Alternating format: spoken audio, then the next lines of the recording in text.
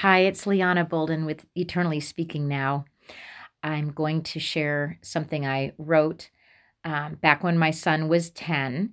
And the title of it is The Pharisee versus the Chair I See. Okay, it starts with two verses. One is Isaiah 7:14. Therefore the Lord himself will give you a sign.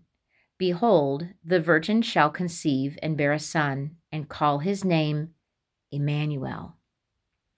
Matthew 1:23 also says, Behold, the virgin shall be with child and bear a son, and they shall call his name Emmanuel, which is translated God with us. So our son, Zechariah, as he was zooming through age 10 and dove into double digits, I had observed the beginning of that years-long transition from depending on his parents' relationship with Jesus to having his own personal relationship with the Lord. One tool the Lord gave me to help Zach develop his friendship with God is what I affectionately call pull up the chair. So anytime Zach would be frustrated, sad, or confused, or angry, we would just sit down, we'd pull up a chair, and we'd just talk to Jesus about it, as if the Lord himself was sitting right next to us. It's really a simple, tangible way to actively include God in our everyday situations, and it's something I do quite regularly myself. But pulling up the chair isn't limited to emotional moments. We really just do it with any activity throughout the day. Whether we're doing school or eating a snack or finishing chores, playing a game, watching a movie, brushing our teeth, or going to bed, I can remind my son and myself, each other, to pull up the chair and invite Jesus to walk, run, work, rest, cry, and laugh with us. Well, back then, when I had shared this approach with my husband, he responded with a chuckle saying, Hey, Liana, that's good. Don't be a Pharisee. Pull up the chair you see. Okay, beyond the silly rhyme, which I thought was quite clever, but this play on words presents a sobering lesson. Listen, we can know a lot about God, yet not allow him to know us. Follow me on this. There's a huge difference between the two. If we know a lot about God, that's a result of head knowledge. But if we allow him to know us, that comes from the heart in deep friendship. It requires us to talk with him. In the scriptures, the Pharisees, you can see they knew the word of God front to back. They actually developed an impressive religion in their day. But that's as far as it went. Jesus, the Messiah, about whom they'd read in the Old Testament, stood right in front of them and they didn't recognize him. They did not know him personally, and they neglected to, quote, let him know them, right? Through close personal connection. Well, the Lord warns us of this in Matthew 7, verses 21 to 23. This is what it says. Jesus said this. He says it to you and me right now. Not everyone who says to me, Lord, Lord, shall enter the kingdom of heaven, but he who does the will of my Father in heaven. Many will say to me, Jesus said, in that day, Lord, Lord, haven't we prophesied in your name, cast out demons in your name, and done many wonders in your name? And then I will declare to them, I never knew you. Depart from me, you who practice lawlessness. Yikes.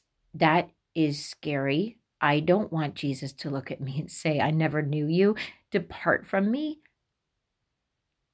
This also begs the question, wait a second, if God is omniscient, which means he's all-knowing, when he is, then how can he say, I never knew you? Doesn't he know all? Well, I've got good news.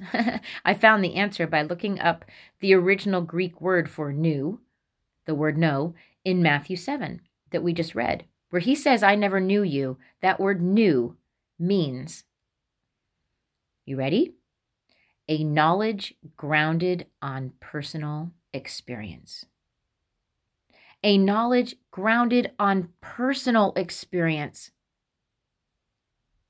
Further, I discovered that the Greek word for new in Matthew 7, that I just defined for you, is the same Greek word for know in Matthew 1, 24 to 25.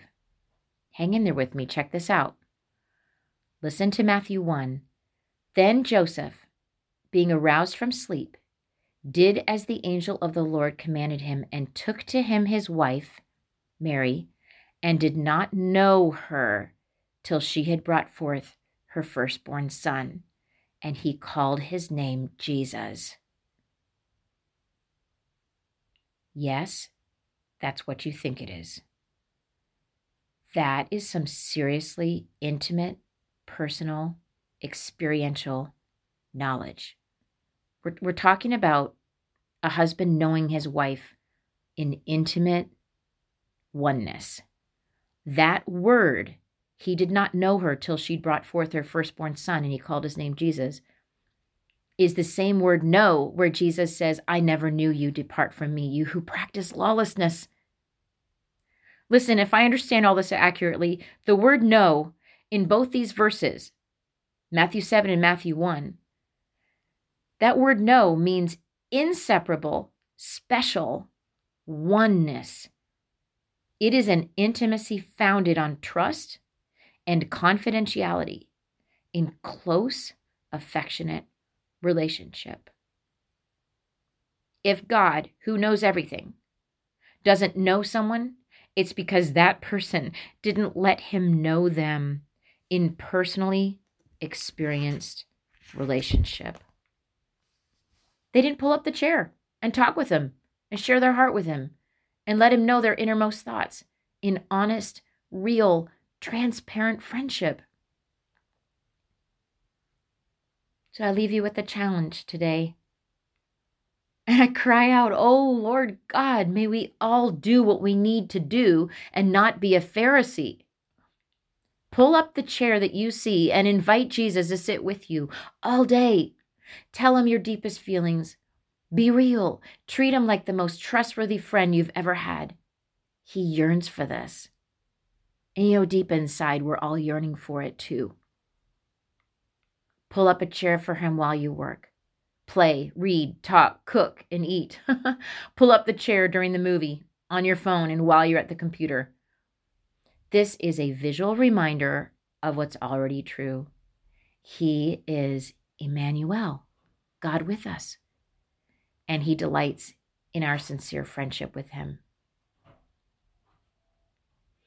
Revelation 3:20 says, Behold, I stand at the door and knock. This is Jesus speaking. If anyone hears my voice and opens the door, I will come into him and dine with him, and he with me.